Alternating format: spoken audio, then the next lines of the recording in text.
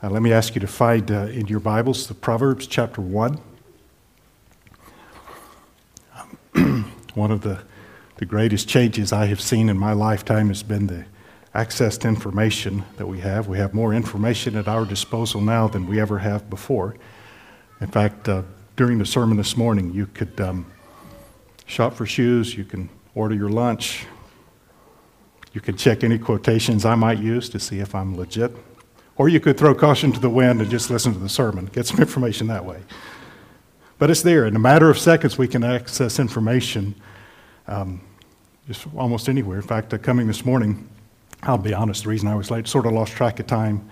My senior management is away, so, and then I realized it's going to be close if I take public, and then I ran out. I saw James and Natalie Bunch. I said, hey, can I ride with you guys? And then we ran into traffic because it's August and it's Prague, so literally every street in the city is torn up. There was all this information you could access, how long it would take to get there. I totally ignored all of that and caught a tram and was still, I think you guys got here before I did. So it's awesome. So just forget everything else I say the rest of the day. Don't trust me in the decision of the moment. But it is true that in the matter of seconds, we can access information from some of the brightest minds and actually many more of the dimmest minds of our day on virtually any subject. And in a lot of ways, that's improved our lives. It's made things a lot better. And yet it does seem that as we know more, what we tend to do is find more creative ways to use that knowledge for our own selfish benefit, for our own selfish interest. So the fact is, life and relationships really haven't changed. They're no less broken now than they were years ago. And why is this? It is because we need wisdom. We need a wisdom that is not our own so that we can navigate life and relationships and do it well. So to aid our pursuit of wisdom, we're beginning today a series of messages from the book of Proverbs. The first few verses that we'll use today serve as an introduction to the book, give us an understanding of wisdom and also of the journey that we're about to take. So let's read Proverbs chapter 1, the first 7 verses. The Proverbs of Solomon, son of David, king of Israel, for gaining wisdom and instruction, for understanding words of insight, for receiving instruction in prudent behavior, doing what is right and just and fair, for giving prudence to those who are simple, knowledge and discretion to the young. Let the wise listen and add to their learning, and let the discerning get guidance, for understanding proverbs and parables, the sayings and riddles of the wise. The fear of the Lord is the beginning of knowledge, but fools despise wisdom and instruction. So we'll come back to verse 1 in a few minutes, but let's notice in verses 2 and 3 the purpose of Proverbs. This is one of several ways that God uses to make us wise, to impart his wisdom to us. So in verse 2, we're told that we have Proverbs so that we might receive wisdom and instruction and understand words of insight. So the focus here is on content. There are things we need to know. Okay, there's cool stuff to know that we're only going to find out if the Lord shows us in his word. Okay. Then in verse 3, it says that we have Proverbs so that we might receive instruction in how to live. And the emphasis here is on the consequences of what we learn. So to have prudent behavior, and prudent means wisely cautious, so not paralyzed by fear, but just wisely cautious, like the English proverb, look before you leap, right? That's just wise caution. So the idea is, as it says there, doing what is right and just and fair. It is knowing what to do in different situations. These are all synonyms, and it just talks about doing the right thing. Then in verses 4 and 5, we see that the target of Proverbs. There are three kinds of people that are addressed in the Proverbs. There are those who lack wisdom. So we see those in verse 4. The simple gain wisdom and prudence. The young gain knowledge and discretion. Okay, these are people who simply do not yet have wisdom. Okay, they, in most cases, know they don't have wisdom, and they're teachable. And then there are those who have some wisdom but desire more. So we see them in verse 5. They're called the wise and discerning. And they are given Proverbs. Their Proverbs are addressed to those that they might become even more so, because one mark of wisdom is the recognition that you need more, that you never quite have arrived. And then in verse 7, there's a third group, and those are the fools who despise wisdom and and discipline and instruction. That is, they are those who reject discipline. So you have the young who haven't learned, you have those who have learned and yet desire more, and you have the fools. And all three, and they're called by different names throughout the book. We'll encounter them many times over, God willing. So the point in all this is, if you are willing to admit you need wisdom, the Lord delights in giving it to you. He will give you what you need, and He seems to love doing that. Evidently, I ignored that little voice that said, check the navigation to see how you'd get here more quickly this morning. Well, that's okay. I'm learning. So let's see then how Proverbs works, because Proverbs is really not like any other part of Scripture. It's a different genre. It's just a different kind of writing, and it's very easy, oddly enough, to misinterpret these. So we need to have some care and understanding about how we approach them. We see in verse 6 that it tells us something about the nature of Proverbs. It mentions proverbs and parables, sayings and riddles. This indicates the kinds of things you find as you read through Proverbs. It also indicates how Proverbs leads us to wisdom.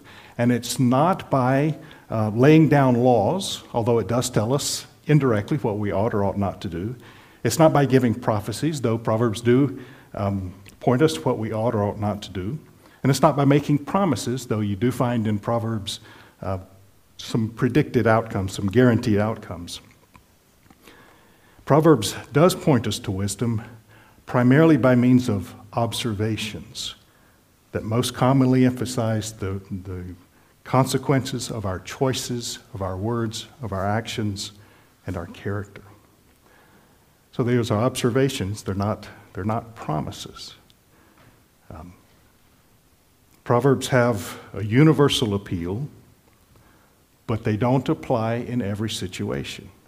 And that's part of wisdom, knowing when and how some particular proverb applies to a situation. We understand this with our own proverbs, right? For example, you're familiar with this one, he who hesitates is lost. Okay, we understand that discourages self-doubt, it encourages swift decision, resolute action, which is appropriate at times, but you wouldn't say that to a child about to cross a busy street, right? Just get on out there. That's not what you do, right? Okay, it doesn't fit. So it takes some wisdom to understand when you use which proverb. So they're all true, but they have a universal appeal, but they are also highly contextual. They tend to fit more specific situations. And so we have to exercise great care, because if we misinterpret it, we're going to be expecting things from the Lord that He actually hasn't promised us. But we also see this with the biblical proverbs, like in chapter 26, verses 4 and 5, two verses right next to each other that seem to contradict each other. Do not answer a fool according to his folly, or you yourself will be just like him. And then, verse 5, answer a fool according to his folly, or he will be wise in his own eyes. So which is it? Well, sometimes you answer a fool, sometimes you don't answer a fool. Reality is you're probably going to regret whatever you do with a fool, because fools are just difficult to deal with. And I remember puzzling over this, and I think that's the answer is, you know what, a fool just puts you in a no-win situation sometimes, and it makes life fun, right? So let's look at a bit about the book of Proverbs itself. The first 9 chapters are basically longer discourses, but those set the stage for the rest of the book that are what look like random sayings about different subjects. But we have to set the stage with the first 9 chapters and lay a foundation there. In the first 9 chapters, the idea is it's like we're eavesdropping on a conversation a father is having with his son as they are walking. And he is explaining life to him and preparing him for life. And as they walk, they encounter different people, and the father points these out to him. In particular, we encounter 2 women that are named Wisdom and Folly, and we'll meet them several times, so we'll say more about that another time. Now, sometimes people read Proverbs and they see all the father-son exhortations and they see all the emphasis on that, and especially they say, well, why is there not more about daughters? Do daughters not matter? Is this just a man thing? Is this just misogyny on the part of God? And it's not, okay? A couple of things I have learned as I looked into this, I'll pass on to you. First, this is actually more of a rhetorical device in which the father is preparing his son for life. It's not a statement that men are more important, or if chapters 1 to 9 is only for the men. Honestly, if anything, it's because men need more help, right? I mean, God created Adam. We see that in Genesis 1 and 2. And then he created Eve as you remember what it says, as a suitable helper. Okay, who needs help in that scene? Adam needs help. Eve didn't need help. Adam needed help. So we need more help. There's been a few times, at least in one marriage with which I am very familiar, in which the wife says, "Do you need me to spell this out for you?" And to which I usually respond, "Yeah, that would actually be really helpful." Because I really don't know what's going on here. So think of it like Lord of the Rings, okay? The point of Lord of the Rings is not that Frodo Baggins is a male hobbit, okay? The point is, he is on a serious, dangerous, treacherous journey, and there are all kinds of people that intersect with him along the way. Some are there to help, and some are there to hinder, some are there to harm, and he doesn't know. He doesn't know who to trust. Now, we know a little more as the readers and viewers of the story. And it's the same thing here, where we're watching a father exhort his son who doesn't know. And we know a little more because we have a bigger picture. The father has an even larger picture, so he's exploring son. So this is really not a gender thing, okay? Our generation, our current cultural climate makes it that. But let me urge you to put those concerns aside and enjoy the show, so to speak. Also, the Proverbs are meant to be read or heard and applied, even though they have specific situations, applied broadly. What I mean is, especially on this issue, for example, if you've read Proverbs before, you know that oftentimes you will find the father encouraging the son to beware of promiscuous women. So a man reading a passage like that says, right, I get it, don't be that guy. Okay, good. Don't be that guy, stay away from women like that. Good, got it. But a man should also read that and say, well, but how can I be the man God wants me to be so that, we flip the script a bit, so that I don't be the one that ruins the life of a good woman. Now, you know people like that, right? We know good women who've been ruined by terrible men. That's a legitimate application of that. And a woman reading this, she can read this and say, yeah, don't be that woman, but also, how can I be the woman God wants me to be? So it's okay to apply Proverbs in that way. They're meant to be turned over in the mind and applied like that. So, let's look at verse 7 and learn how we gain a heart of wisdom. It says in verse 7, the fear of the Lord is the beginning of knowledge, but fools despise wisdom and instruction.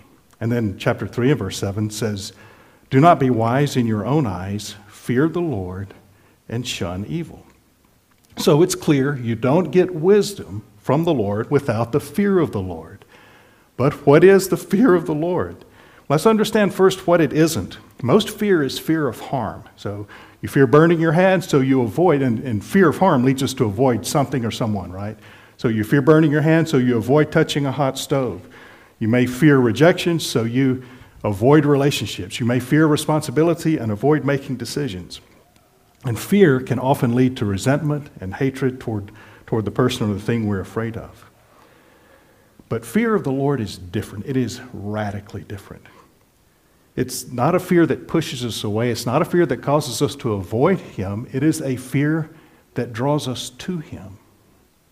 Look at what Moses says to Israel in Deuteronomy chapter 10. He says, now Israel, what does the Lord your God ask of you but to fear the Lord your God, to walk in obedience to Him, to love Him, to serve the Lord your God with all your heart, with all your soul. Now, it was common in religion of the surrounding nations for people to fear their gods, but the concept of loving God, that was totally foreign to any people. No God asked His people to love Him. And it's synonymous with the fear of the Lord. It is a humble reverence. Think respect on steroids. Okay? It is a reverence for God who is holy and a sense of accountability. It's the recognition that I must give account to God for my life, for my words and my decisions. And that tempers, it affects the choices I make and the words I say. Reminds me of a friend who was really, honestly, just really, really talkative. And we were getting coffee one day. He said, the Lord says we have to give an account for every idle word. He said, man, I'm going to have a lot to answer for. I just stayed quiet. So, J.I. Packer, though. No, I'm sorry. Here's where it starts, and here's where it starts for us every day from today and the rest of your life. Gaining wisdom begins not with information, but with an attitude of the heart, with a humble and teachable spirit. Whether you are wise or foolish has less to do with what you know and more to do with the attitude of your heart. Again, it is humility, it is teachability before the Lord. J.I. Packer said it well. Not till we have become humble and teachable, standing in awe of God's holiness and sovereignty, acknowledging our own littleness, distrusting our own thoughts, and willing to have our minds turned upside down, can divine wisdom become ours. And if you're honest, if you look in the mirror often enough, none of us is ever completely there. So this is not a matter of I am either there or I am not. This is one of degree, but it is an attitude of the heart. It is being humble and teachable. Then these verses that we've read about the fear of the Lord challenge us to fear the Lord, and it challenges us to abandon our own reasoning, to not put hope in what we alone, by our own reasoning, conclude. But it is a battle. So why is it a battle? Well, it's two kinds of battle. There's an external battle because the wisdom of this age is all around us. It is in every reclama, every commercial, every advertisement, everything, almost everything we see and hear comes to us with the wisdom of this age, and it is radically different and opposed and antithetical to the gospel and to the wisdom of God. But there is an internal battle to fear the Lord instead of trusting our own wisdom. We naturally lean toward our own wisdom, and yet Scripture says, no, you've got to put your hope not in what you think, but in the Word of God and in the wisdom of God. You've got to fear the Lord. Why is this? Why do we have such a battle? Well, we need to go back to the beginning to understand this. If you go back to Genesis, in the first 3 chapters, you know that God created a beautiful world. He put Adam and Eve there in the garden, surrounded in paradise, and he gave them one restriction. He said, you cannot eat from the fruit of the tree of the knowledge of good and evil. And the serpent came, tempted and deceived Eve to eating the fruit. She gave some to Adam. He ate, bringing sin and death into the world. Well, there's a little detail of the story that maybe you didn't notice before, that I didn't notice for a long time. Let's look at Genesis chapter 3 and verse 6. It says, when the woman saw that the fruit of the tree was good for food and pleasing to the eye, and also desirable for gaining wisdom, she took some and ate it. So did you notice that? She saw this fruit was desirable for gaining wisdom. Who knew that wisdom was a thing? That there was wisdom around before Solomon showed up? I think this suggests to us a couple of things. One, we are created by God with a desire for wisdom. We'll see this several times in the Proverbs, a connection between wisdom and creation. But also, Eve had not sinned at this point. She desired wisdom as a person who'd been created in the image of God. And God is wise. We're created in His image. We have the capacity for wisdom and a capacity to delight in wisdom. So it's a good thing. But we need to notice what happened with Adam and Eve's choice, that when they disobeyed God, they weren't simply trying to recognize the difference between good and evil. They already had that, because that's a part of what it simply means to be a moral creature, of understanding the difference between good and evil. What they were trying to do was take the right to determine for themselves what is good and evil. As in the story, God created something, and He says it was good. He saw it was good. He saw it was good. And then here come Adam and Eve, and they make this choice and say, actually, we're going to decide for ourselves what is good. And that began the great rebellion, right? This is why we're not naturally wise. This is why we face that choice between our own wisdom and God's wisdom, and why our greatest hindrance to wisdom is in our own hearts. And I think it gives whole new meaning to Jesus' words when He says, if you want to follow me, you must deny yourself, take up your cross and follow me. He's not saying, rob fewer banks, right? He's saying you have to basically reverse the choice that Eve made. You are no longer deciding for yourself what is good. You are turning away from your own wisdom, and you are putting your hope in my wisdom. So, self-denial is not about doing less vices. It's renouncing ourselves for Christ. So, these two verses also about the fear of the Lord. They also help us understand a crucial characteristic of a wise person. They keep perspective. Okay? They think beyond the moment. They're not caught up in the moment. They think about consequences. Or as my good friend Mick would say, if it's stupid, don't do it. Okay? You can write that one down if you need to. But wise people think, is this stupid? That's what I should have thought before I got out of James's car. Is this stupid? If it is, don't do it. Wrong decision this morning, but thankfully, God's grace prevails.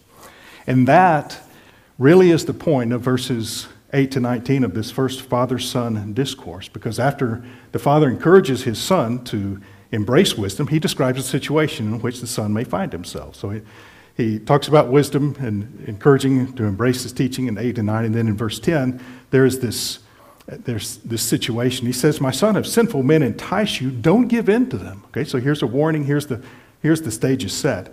In verses 11 and 12, these evil men, in this scenario, they are offering power over people. They say, "Come along with us. Let's lie in wait for innocent blood. Let's ambush some harmless soul. Let's swallow them alive like the grave, and whole like those who go down to the pit." So here they are offering power. Well, that's attractive and that's appealing, right? I mean, you can have power over people, over their lives. In verse 13, they offer wealth. They offer easy money. Verse 13, "We'll get all sorts of valuable things and fill our houses with plunder." And then in verse 14, they offer community, comradeship. He will belong to the cool and the powerful people. And that's especially attractive for those who lack wisdom, right? They say in verse 14, "Cast lots with us," that is, join in with us, and we will all share the loot. But then notice how the father encourages his son. He says, now, in effect, I'm paraphrasing, if you're wise, you'll think beyond this moment when the plan is proposed, and through the fear of the Lord, you will see things as they really are. So in verse 15, he says, "My son, don't go along with them. Don't set foot on their paths. Their feet rush into evil." See, this may offer you wealth and power and community, but it's evil. It's wrong. And he says they're swift to shed blood. He says how useless to spread a net where every bird can see it. I'm going to suggest an alternate translation for verse 17. That is better translated, "In the eyes of a bird, the net is spread and covered with grain for no reason." That is, a bird doesn't recognize a trap. Now, they might be scared away by motion if they see you doing it, but a bird sees a trap. They're not going to recognize it. What they see is food. They say, easy food. Look at this. Nothing to hunt for. It is right here in front of me. Not knowing that by eating the food, they will pay for it with their lives.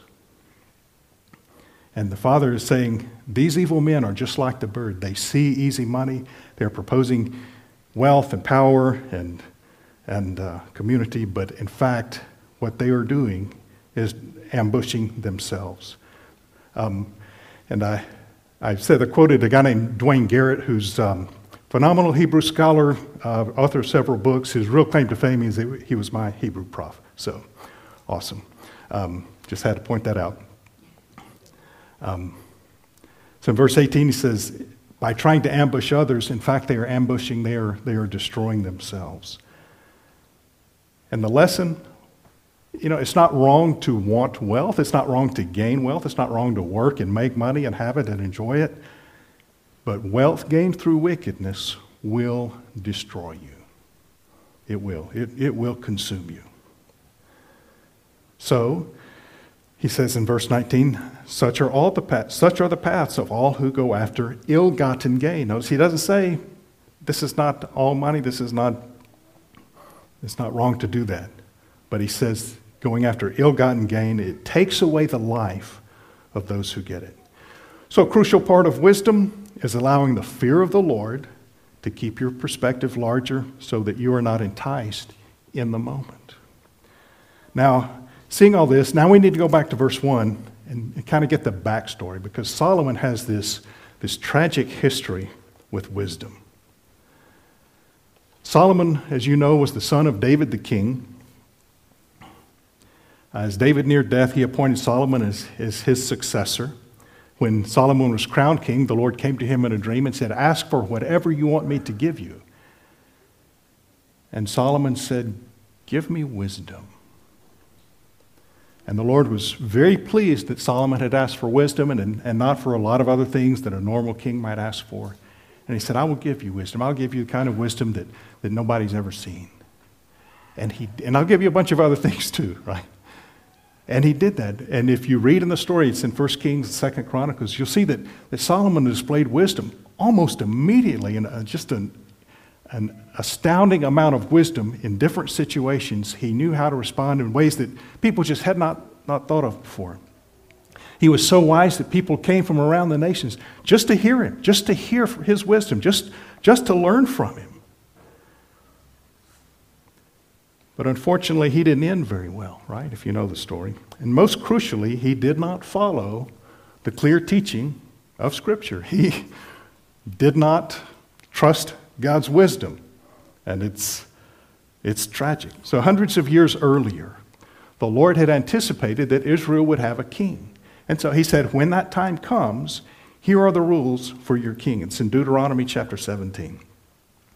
He said the king, aside from, of course, being an Israelite, the king must not acquire great numbers of horses for himself or make the people return to Egypt to get more of them.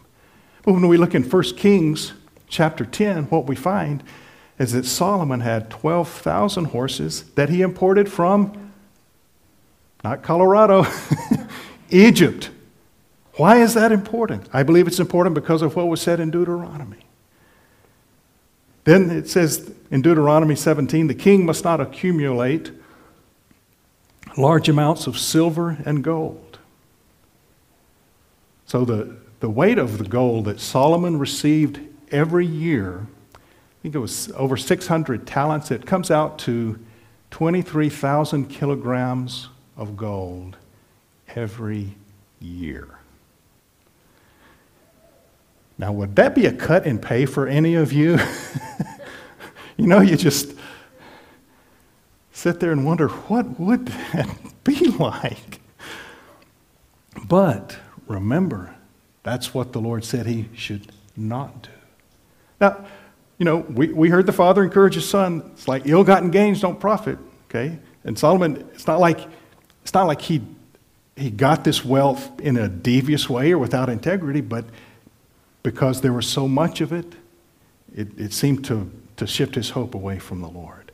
And then the clincher, which I say for last, it says in Deuteronomy 17, the king must not take many wives or his heart will be led astray.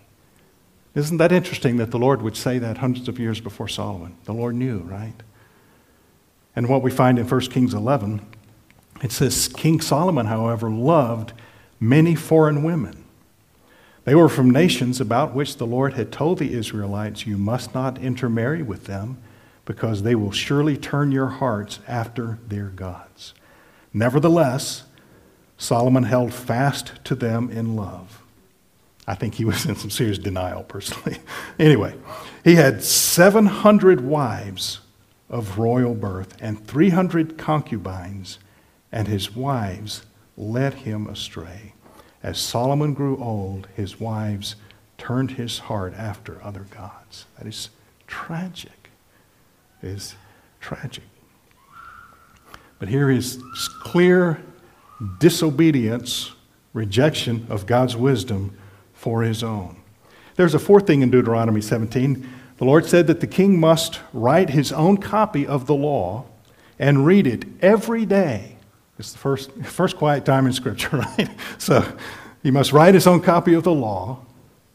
There's no Kinko's, no copy centrum. You just write this by hand. So that, which of course aids the learning. And he must read it every day so that he will learn to fear the Lord and follow the Word of God carefully. Now, this is a bit of an argument from silence, but with the others mentioned, I just have to wonder. There's nothing in Scripture that tells me that Solomon ever did this. And it makes me wonder, did he ever sit down, write out the Word of God for himself, and spend time reading the Word every day that he might govern well? We don't know. I mean, Proverbs is saturated with biblical truth. Maybe God just gave it to him. We're just left to wonder about that.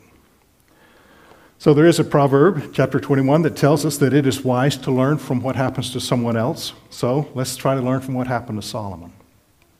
I think there are at least 3 lessons we can draw. One is that wisdom comes from God, and he loves giving wisdom.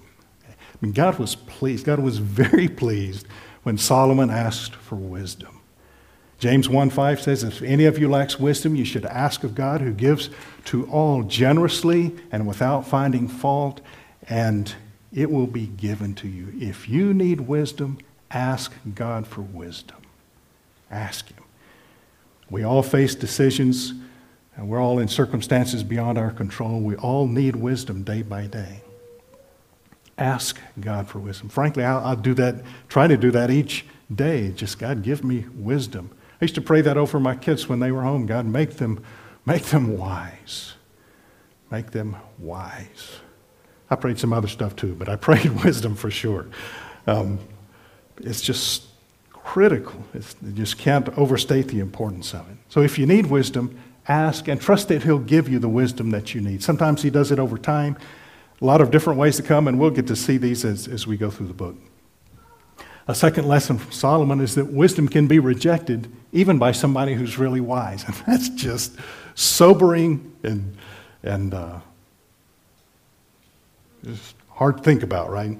Because like Solomon, you can be really wise for a long time and then make a really foolish choice. Our ability to rationalize sinful behavior is astounding.